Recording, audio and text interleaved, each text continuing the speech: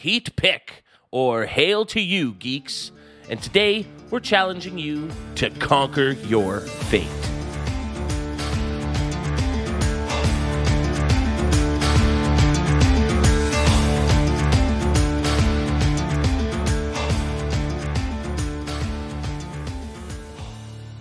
Welcome to the Geek-Centric Podcast. My name is Kev, and today we're giving you our spoiler-free thoughts on the biggest, boldest, most mainstream outing from Robert Eggers yet. Now, Conquer Your Fate is not the title of the movie we're looking at today. It was just the slogan used on a series of promotional posters in which the actual title was nowhere to be found. Of course, I'm talking about The Northman. Joining me today, you best be believin' he's a full-fledged heathen. An animalistic berserker who's the podcast world's hardest worker. It's J-Law Inyal, or J-Law the Giant. What's up, dude? Oh, some nice Norse mythology name. Yeah, for little me. I love Icelandic. Icelandic, I love it. What would yours be? Just throw in Kevin the Very Gigantic. But yeah, you doing well? Doing well, man. Doing well. Awesome. Well, today we are facing ferocious sea crossings, we're facing the unruly heat of flowing volcanoes, and we're fighting for our lives in explosive battles. But that's because we're talking about The Northman. From visionary director Robert Eggers comes The Northman, an action-filled epic that follows a young Viking prince on his quest to avenge his father's murder. The film boasts an all-star cast that includes Alexander Skarsgård, Nicole Kidman, Cleese Bang, Anya Taylor-Joy, Ethan Hawke, Bjork, and Willem Dafoe. A huge thanks to Focus Feature and Touchwood PR for letting us check this out before it hits theaters on April 22nd. And you know what? Given the cloudy skies and thunder in the background, as we have some nasty weather here these days, it seems the mighty Norse gods would like us to get this thing started without any further ado. So why don't we just sink our axes into this bad boy, and we'll start where we always start, with what worked. Well, I think you said a couple things. Robert Eggers obviously bringing his style of storytelling to this sort of mythological narrative. It worked. It actually worked really well. The use of longing shots and long takes to kind of captivate and add a layer of immersion to the experience of his movies is fantastic. And that is also felt with the outstanding photography from I believe it's Jarin Balshik.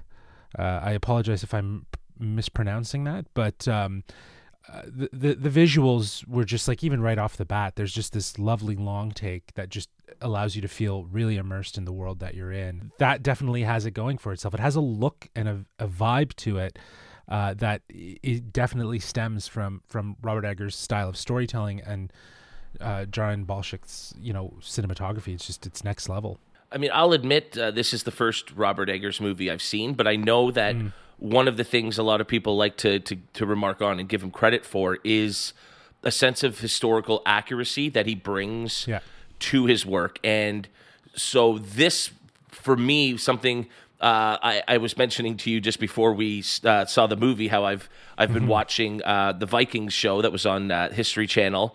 Right. And I know something being on the History Channel doesn't necessarily mean you're going to get historical accuracy as much as you should when you're watching shows like Ice Truckers and Crab Fishers and things like that. But I know that one of their main focuses on Vikings was historical accuracy and really capturing that time frame. And I got very much a sense of that in this movie. It felt authentic. It really did feel like it wasn't a cheap ploy at recreating things for the sake of it. This was meant to feel and act as a history piece for a very interesting period of time in human history. And so I really, really did appreciate that. And then I think one of the things that helped with that was the immersive feel of its presentation. It just looked so epic. It was like, I'm not saying this disparagingly, but it had a very 300 feel to its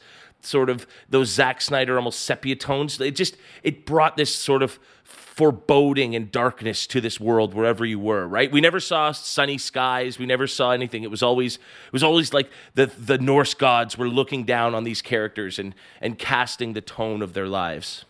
Well, yeah, the skies were very gray, yet the palette of the landscape was very diverse, right? It really set apart from that. It really was a contrast, absolutely. Yeah, seeing the parallels of his filmmaking style kind of find its way here. But to your point, telling a very honest, accurate, historical story. So I wasn't aware, though, that his other movies, that he was very much like that. Sticking with that, I have to say, this movie feels very, I said it on Twitter, it might be oversimplifying this, but it feels very Dune in that it has an epic symphonic sound that just really resonates with you, with immersive visuals that build its own world and feel very fresh for what is Viking lore and Norse lore in the sense of the authenticity. And I also feel like you have outstanding performances. I feel like, for Eggers, this is kind of like his Dune. What Dune was to Denis Villeneuve. It was paying homage and a respect to the story that comes from this. Yeah, I mean, I almost like that parallel in that this film does do so many different things right, and it's almost Robert Eggers' job to bring those all into one cohesive vision, and he does that really well. Both the performances, we've talked about some of the landscapes and the way it's shot, and again, not to go back too much to it, but just that authenticity.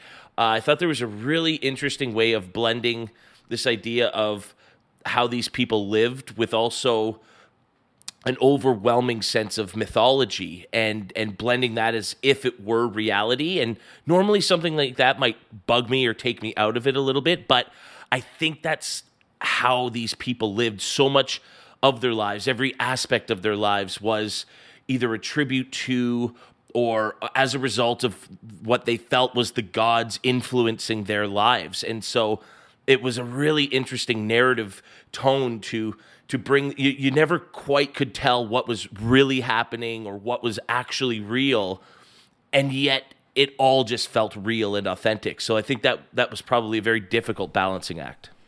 Yeah, I totally agree. I think that this very much balances itself between secular versus a spiritual, and the way that those lines bleed at times is really, really interesting. But with that, I think we were chatting about this as we were leaving.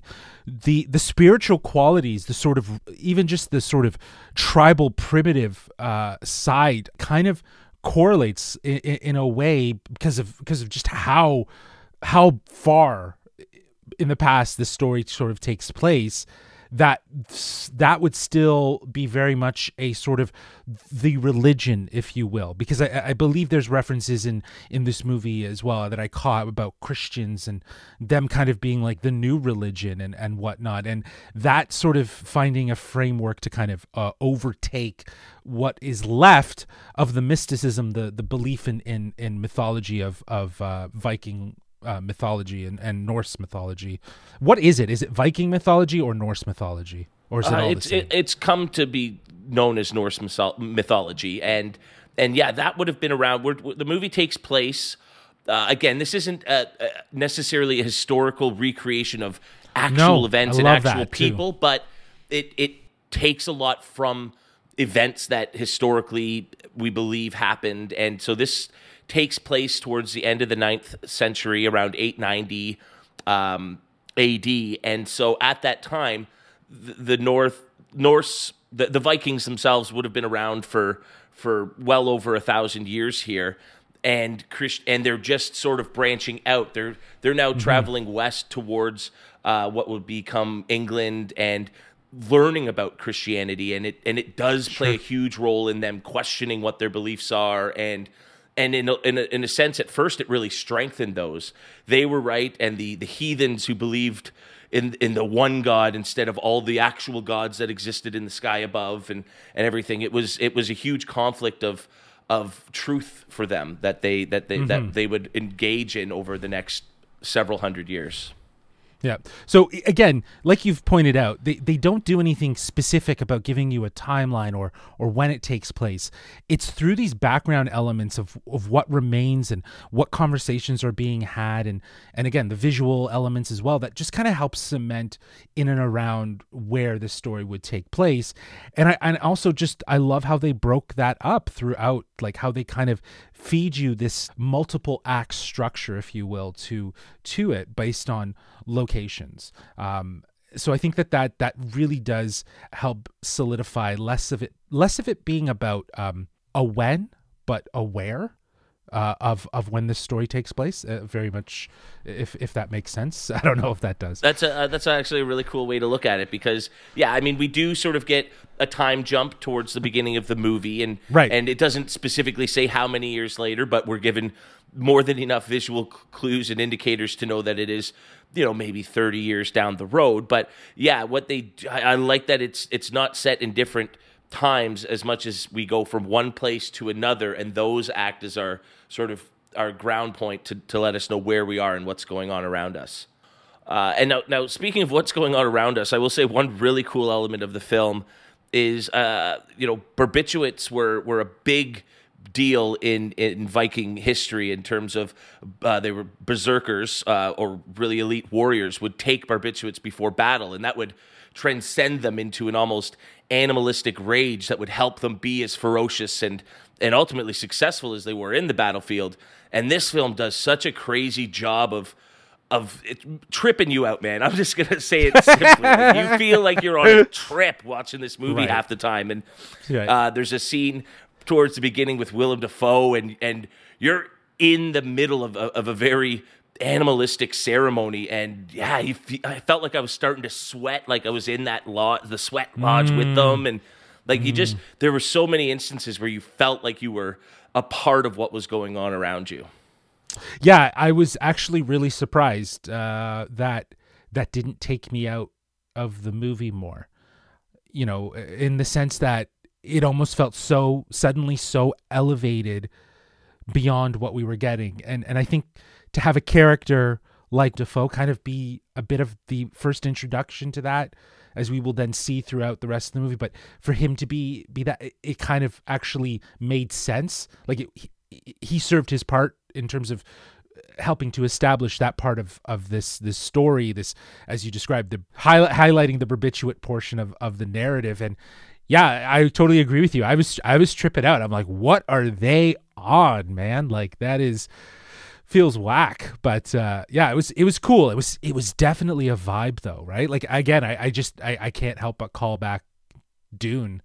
Just walking out, like, you've seen so many different sci-fi movies, and you've probably seen a ton of Viking stuff. You just referenced one from history, right? It's like, this is a vibe of its own, almost like how when Gladiator came out, for us back when in 2000, was it when did 99 2000, I think. Yeah 99 2000, like, that hit because it was like so authentic, and the authenticity and the history just kind of leaped out of the screen. And yeah, I feel like this does that as well, but for today, obviously, 22 years later, making it really relevant. And yeah, it was just as immersive. So this is such a unique Viking piece that's just so of itself. So yeah, certainly one of a kind. And the music was, I know you've mentioned it, primal and very tribal, and that really helps carry it. It's I imagine it's the least horror-esque of his three films. I guess, but there's still really chilling and terrifying elements that are unsettling. Maybe it's unsettling is what Eggers goes for more than anything. For sure, it's that psychological horror. It's the thing that fucks with the audience more so than really trying to go in your face. That being said, there is some gore in this, so I don't know if anyone's out there, they're not easy with gore. But again, if you're a Robert Eggers fan, like you're pointing out, Kevin, you might be used to some of the sort of horror elements and whatnot. But yeah, it was brutal. It's such a brutal, like, some of the scenes are absolutely intense, and just, yeah, it's a vibe.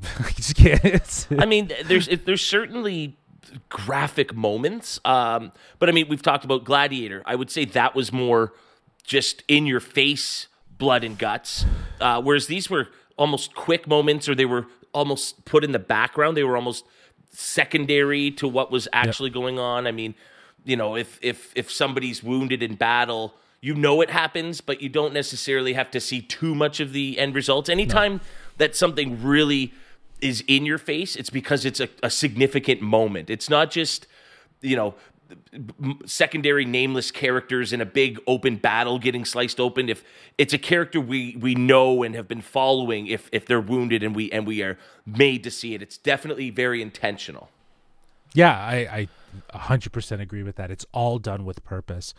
And I think, again, I thought maybe we could just quickly highlight this cast. Alexander Skarsgård is outstanding in this role. He really does commit to the sort of real emotional sides and then also the animalistic sides. He is absolutely brutal. I was very surprised with Nicole Kidman. I actually really, really enjoyed her. Willem Dafoe was we already mentioned, was absolutely was classic Willem Dafoe. It was such a good character for him to play. And Ethan Hawke, man, again, another veteran actor. I was surprised as well. It's like when we were watching the trailer for The Last Duel and seeing Matt Damon and Ben Affleck in a period piece, it's like, Goodwill Jousting. I don't know if I really want to get that. So it's like, I haven't really seen Ethan Hawke in a period piece film. So, I mean, I would say he was, in my opinion, maybe the weakest of the five main, household name actors in this movie. That is true. Yeah. But he also had probably one of the most subdued of those main performances, whereas the three you mentioned already, Skarsgård, Kidman, and Dafoe, they're so intense. Over the top. They're so over the top that that's true. If it was the wrong actor in that role, it wouldn't have worked. It would have come off really silly. It would have taken you right out.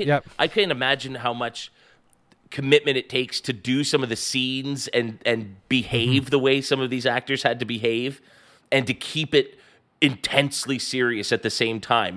It could have come off really, really goofy, but instead these actors sell it so hard that it just comes through the screen. And then I think an opposite performance of that, but equally as powerful, was Anya Taylor-Joy. And she was just mesmerizing in this role. Yes. My only complaint, and this might transition into one of the things I didn't like, is that I wish we had more of her.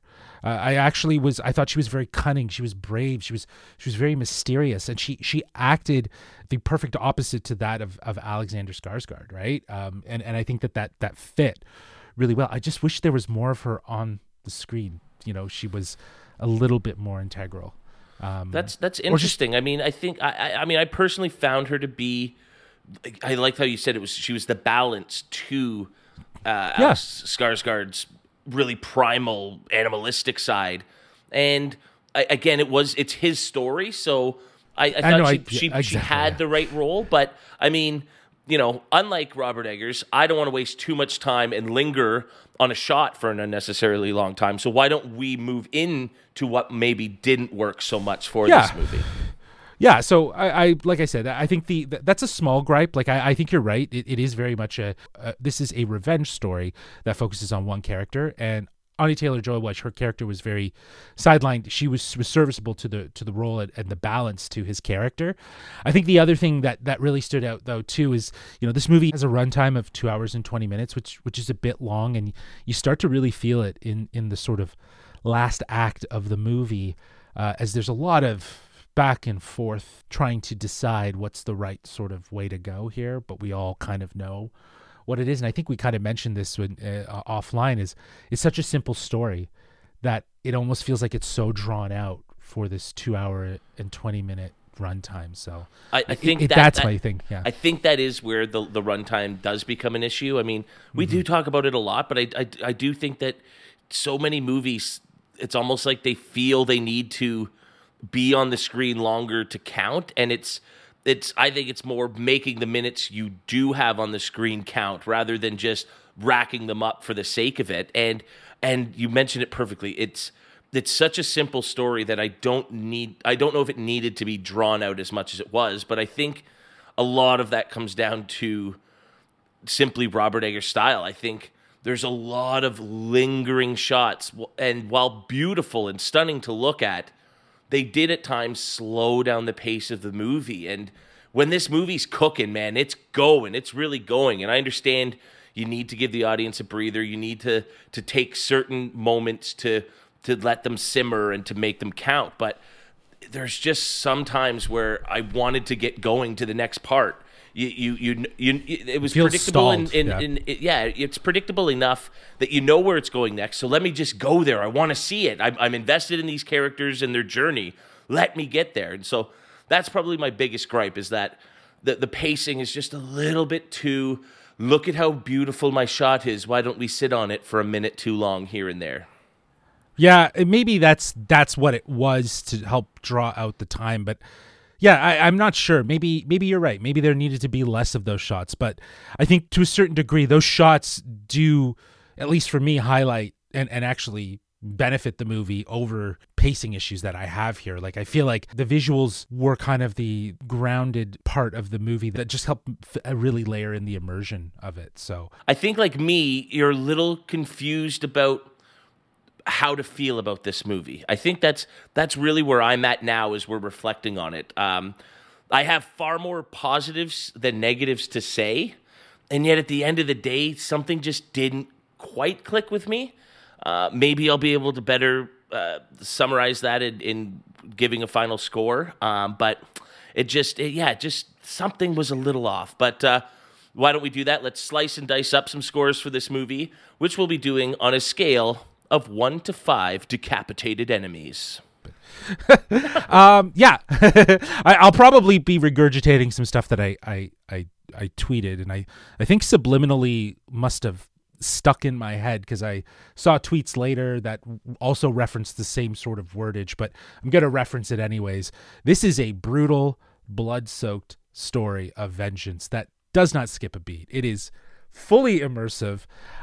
You're immersed in this world of Norse Viking mythology with Scandinavian culture vibes, and it's just eye-grabbing. It's viscerally haunting imagery at times that just adds a layer of spirituality and mysticism and primitive qualities to just the overall film. And I feel like Eggers has found a way to take his style of storytelling and apply it to this authentic, real, period piece inspired story while bringing all sides of it to life and showing the sort of dynamics of what it would be in this real world. We mentioned it already. There are some pacing issues that I think, do kind of show their face towards the end here of the movie. And I think you might be right, Kevin. Maybe it's just having a little bit more of those longing shots. I also think they drew out the character's desire to, commit to their plan a little too long before he actually committed. And it's just like inevitably he was going to.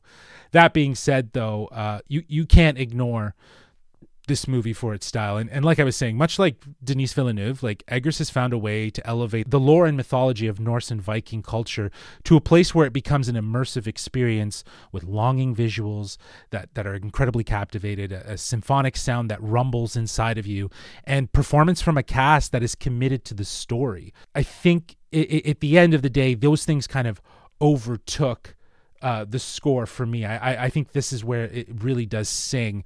So I'm going to be giving my score 4 out of 5 decapitated enemies, and that's more for style over substance, in the sense that stylistically there's a lot that works for it, and while the pacing issues are more of the substance, that's forgiven given the fact of just the film that this is. So 4 out of 5 decapitated enemies.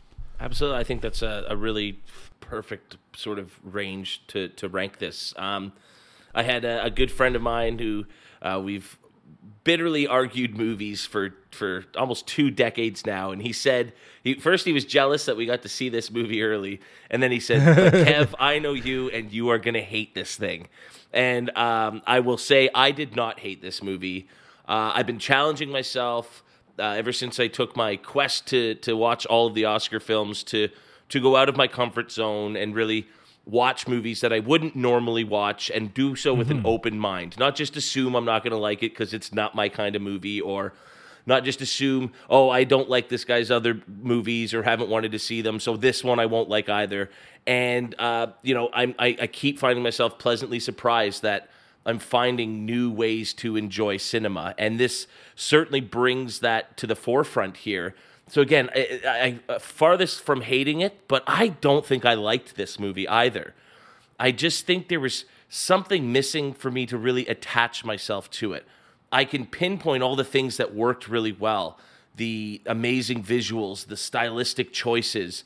We talked about the amazing performances. I would say, with exception to the main villain, who I found kind of underwhelming, almost a little not even charismatic as he could have been and should have been in and a not as world with vicious. all these. Yeah, he was just kind of a boring bad guy. That hurts the sort of vengeance, revenge tale a little bit when you're not sitting in your seat going, kill that guy, And so, other than that, though, the performances were terrific. We talked about how the music is just chest pumping. It's in your face.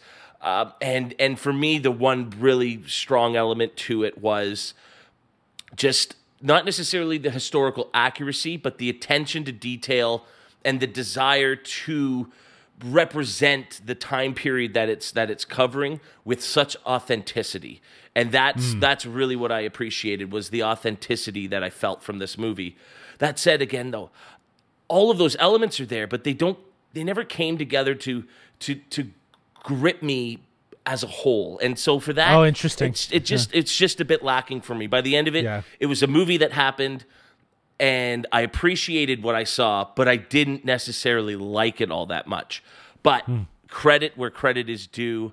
There's some amazing filmmaking going on in this movie, and so for that reason, I'm right around there with you. I'm at 3.9 out of 5 decapitated enemies. Nice.